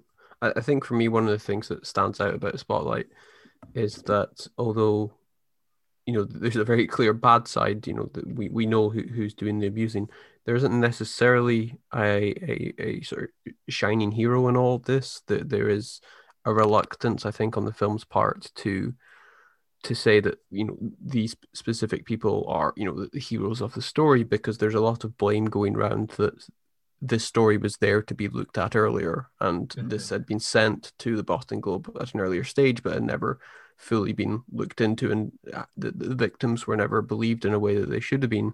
And it did take a character, an outside character, to kind of help push them in the right direction. Throughout certainly the later part of the film, there's a kind of asleep at the wheel kind of realization for some of the characters that, you know, this is their town, and they let this happen. And the Michael Keaton character is kind of continuously having conversations with people he knows within, you know, other institutions such as the Catholic Church, who are kind of leaning on him to kind of suppress the story and not move forward with it, because it'll destroy all the rest of the good that the Catholic Church are doing. And so what I found interesting was, even though it is a film about, you know, shining a spotlight on these terrible things, and, you know, the excellent reporting and journalism done by the journalists, you know, I don't think you would, you know, it's not a superhero film. There is no, you know, specifically a grandstanding person who's able to say, you know, how dare you do these things? You know, there's very much that, how did we let this happen? How did we not kind of see this in the town that we supposedly run? And there are different characters who hold different viewpoints, but one of the most interesting characters is the lawyer, who is played by I forget, Stanley Tucci. Yes, Stanley Tucci. And, you know, he's the one who's been kind of banging his head against the wall trying to progress with this. And they talk about, like, him, he's some sort of crazy flake who couldn't possibly be listened to. And, you know, he's the one who's, even towards the end of the film, where the characters are, you know, now digging into this further investigation, he's dealing with some new kids who've just come in and been abused. And it's this sort of never-ending cycle for him who's having to deal with this. So yeah, as we said before, it's a very powerful film, and it's a very, in parts, it's a very difficult watch. But it's a film I found to be very rewatchable because of the approach it takes, the even-handedness of the way it deals with the central characters who are investigating this, and just how well the film does of portraying this investigation and the story they dig into. And although this is a very specific, you know, Boston Catholic story, you could imagine a similar story with different themes and different elements of it being taken to another city to investigate, you know, a different scandal or a different travesty of justice and of terror over the last few decades. We should probably move on to the last film now, which is Manchester by the Sea by Kenneth Lonergan. Came out in 2016, and I believe it won Best Original Screenplay, and it won Best Actor award for Casey Affleck, who gives a fantastic performance as the central character, as Lee Chandler. And as we're introduced to him, he's I think a sort of this repairman janitor who's very a loner figure and is grief stricken. And we find out later on that we understand why, and it's to do with him being responsible for his child's death when he was in a marriage to Michelle Williams' character. And so those are the past events, and the current events are him processing the fact, I believe it's his brother who's just died, and he's now taking custody of his nephew, played by Lucas Hedges. So it's an extremely tough film. I watched a few months ago and didn't actually rewatch it again, just because some of the scenes are particularly tough. Vaughn, was this your first time watching Manchester by the Sea in advance of this podcast? It was. I had purposely not watched this for a very long time because I knew it was so heavy. And when I finally just sat down and watched it, it was an experience. It is a very tough watch and very emotional all the way throughout. I think this film really captures a lot of the kind of guilt that's associated with Boston, especially Catholic guilt. There's a lot of it. And I think that comes out in most of the films that we've chosen, definitely not Legally Blonde. But there's pressure in Boston. And this isn't necessarily tied to that, except in that the nephew is like, why are you in Boston? Why can't you just move here? Why do I have to move to Boston with you? And he doesn't understand Casey Affleck's character's kind of trauma of being in his small town in Manchester. And there's a lot of pressure on, like, you're just a janitor. You can do that anywhere. Why do you have to be in Boston to do it? I don't want to go to Boston. And there's a lot of kind of prejudice of the people outside of Boston on the city. And Casey Affleck never, at least on screen, explains it to his nephew, what is going on with him personally and in his head. He breaks down on him a bit at the end and just says, I can't beat it. It being his severe depression and the PTSD that he has of being in this town, and reminding him of his 3 children and ex-wife and his former life, really.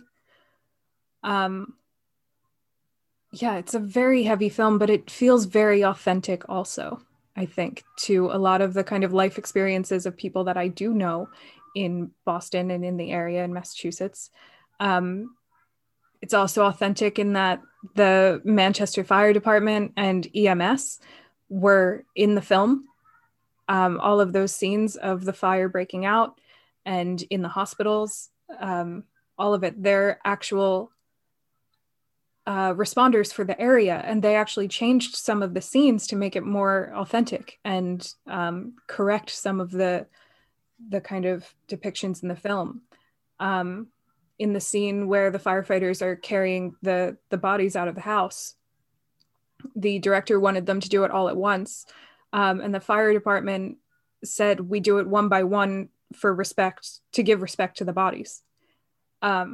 So those little elements in this film really bring a lot of reality to it and make it just so harrowing to watch. Jeff, your thoughts on the film and its portrayal of the area? Yeah, I mean, it's definitely a very emotionally heavy film. Interestingly, it's the only film on our list that is not explicitly set, quote unquote, within Boston. Manchester by the Sea is a very small town north of Boston, right along the coast. I think a big reason why I definitely wanted to talk about it as part of our list is because there's this whole other part of being from Boston and identifying with Boston, and that's like, the vacationing aspect of things. Massachusetts is a huge tourist place, especially for people who want to go to the great beaches around Boston and along a place called Cape Cod and places along the coast like Manchester by the Sea. So there's a lot of focus on, the summer months where everyone's happy, everyone's on the beach, getting a tan, having a good time. But I think this movie definitely portrays the flip side of that, where it's like, when it's fall and winter, when this movie is set, there are people who live in these places all year round, and they're not tourists. Like, they're not, they're not vacationing there. They live there, and there's really nothing to do in these places except just try to live your life. I think this movie just does a great job in just portraying like what a family goes through who just lives in one of these places, and just feels like they're trapped there, and is just ridden with a lot of this, like Vaughn said, this guilt and this responsibility to just like, keep staying where they are. I think it's definitely a big part of, being from, especially like these small towns around the Boston area.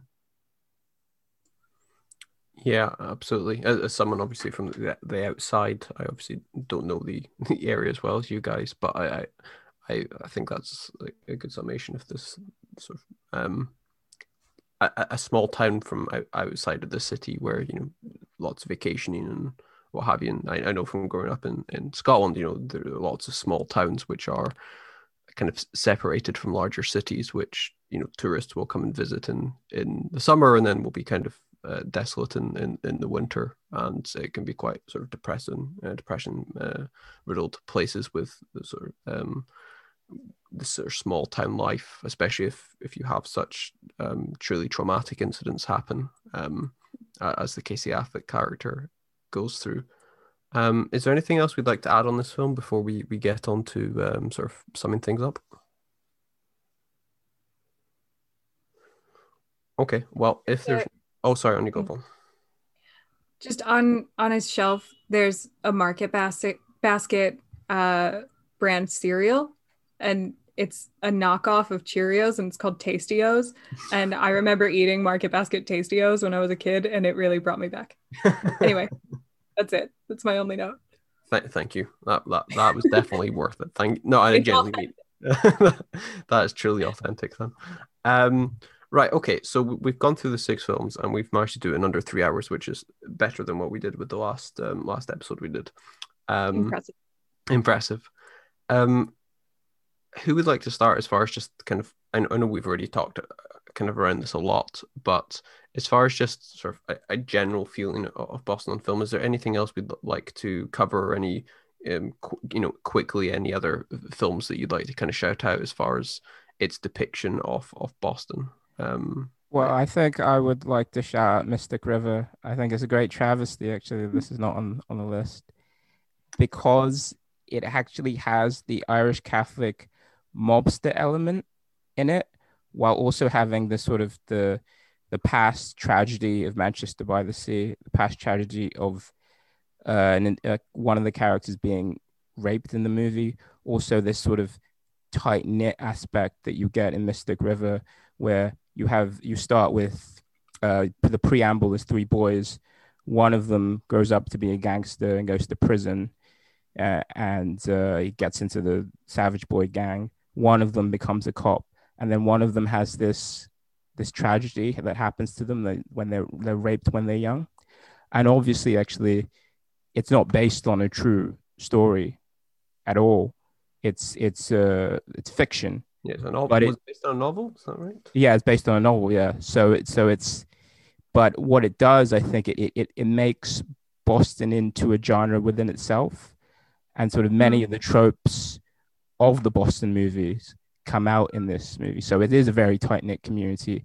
There is this sort of psychological tragedy that people are going to. There is this police drama in there as well. So yeah, I think it really covers a lot of the themes that we've really talked about on this podcast. And just to add to that, the another film which I think might have been based on the same writer, I think, was Gone Baby Gone, which was the actual directing debut of Ben Affleck, and again starred Casey Affleck in the central role, and detective, and there's or private detective, and again there's similar stuff to do with crime and child abuse and very harrowing scenes. And I remember seeing it a few years ago. It came out in 2007. I would have probably seen it maybe a couple of years later.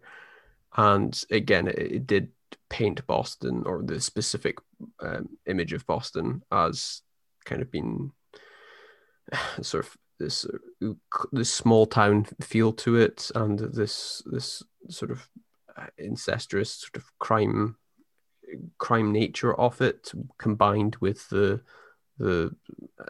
child abuse side, which obviously is tied to Boston very sadly. So again, just adding to the Mystic River side of things, I think Gone Baby Gone is another interesting film, although we sort of cover it in parts with the other films that we've talked about on the list. The other one probably worth shouting out is The Departed, which is tied together with Black Mass, and is sort of an all-star cast of a crime film. Well, I think it was based on Internal Affairs, which was a Hong Kong movie, and there was like I'd seen Internal Affairs. Yeah, and obviously, like, it has the same sort of broad narrative structure, but you can see that what Scorsese did was just to dump Boston-iness on it, but not in a way that's cheap. He made it deeply authentic, and you still had the characters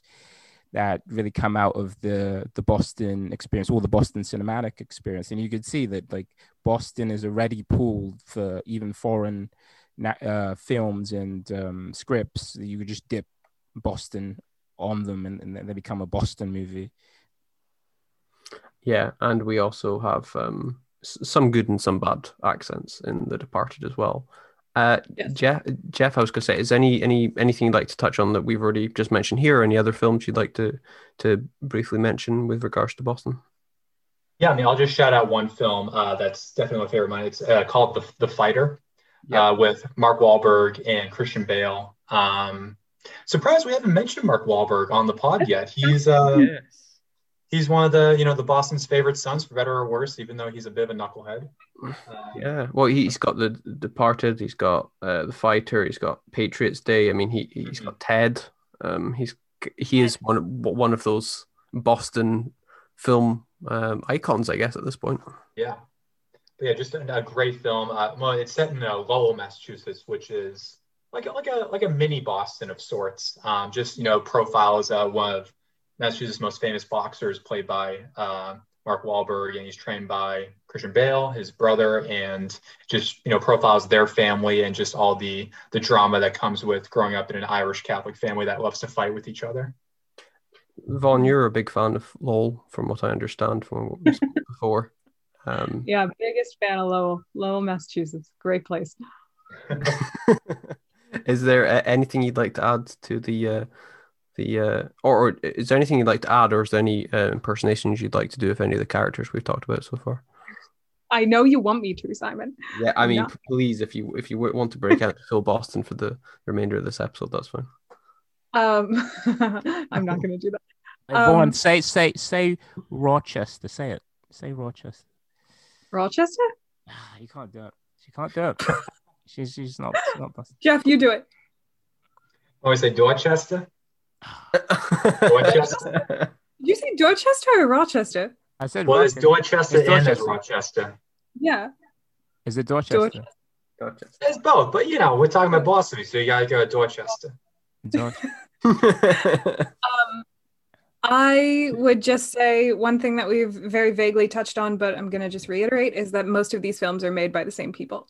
That so many of these casts overlap, except for Black Mass, which is the most Hollywood of the films on this list, I think. We have so much like Victor Garber and Ben Affleck, and they're just all like in each other's films and everything because of that very tight-knit community of what living in Boston is like, I think. And that's just something to comment on Boston films. And one that I would add is Fever Pitch, because it's great. It's a fun film.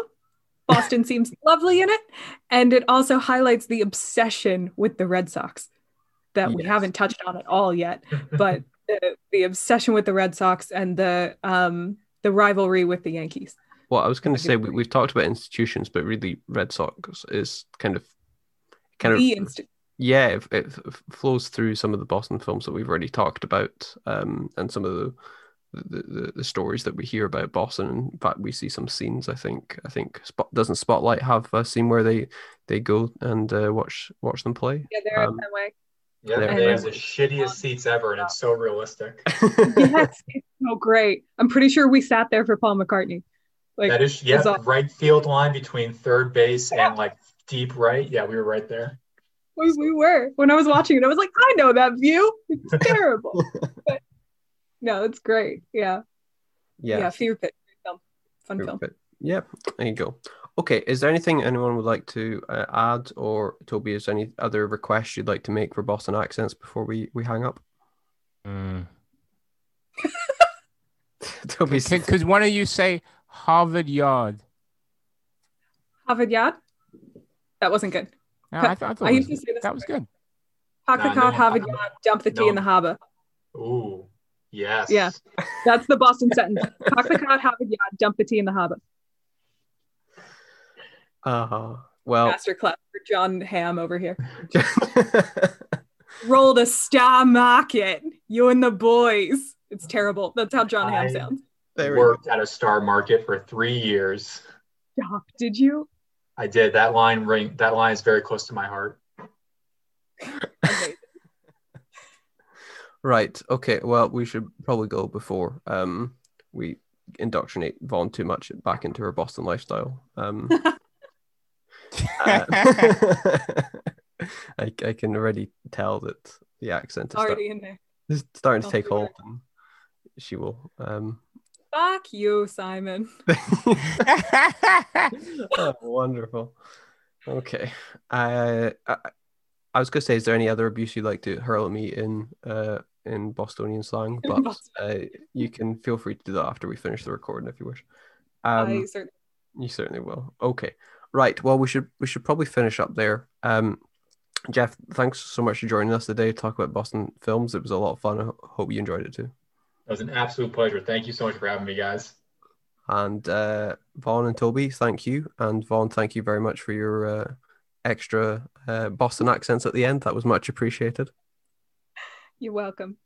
You're welcome, I thought this is great. It's great to have people, authentic people from the community to. Absolutely. Sounds like we did an outreach program. Right. Okay. Well, we will have another city to cover for our America on film. It might be next that we go off to Philly, which again would be another connection to Vaughn and her previous life as an American before she gave it all away to hang out with us Brits. So that might be the next city we cover, but we've not quite finalized that yet. But yes, if it is, expect more accents from Vaughn when we do that one. Okay, so from Jeff, from Toby, from Vaughn, and myself, Simon, thank you very much for listening, and take care. Goodbye. Bye. Bye, Dom.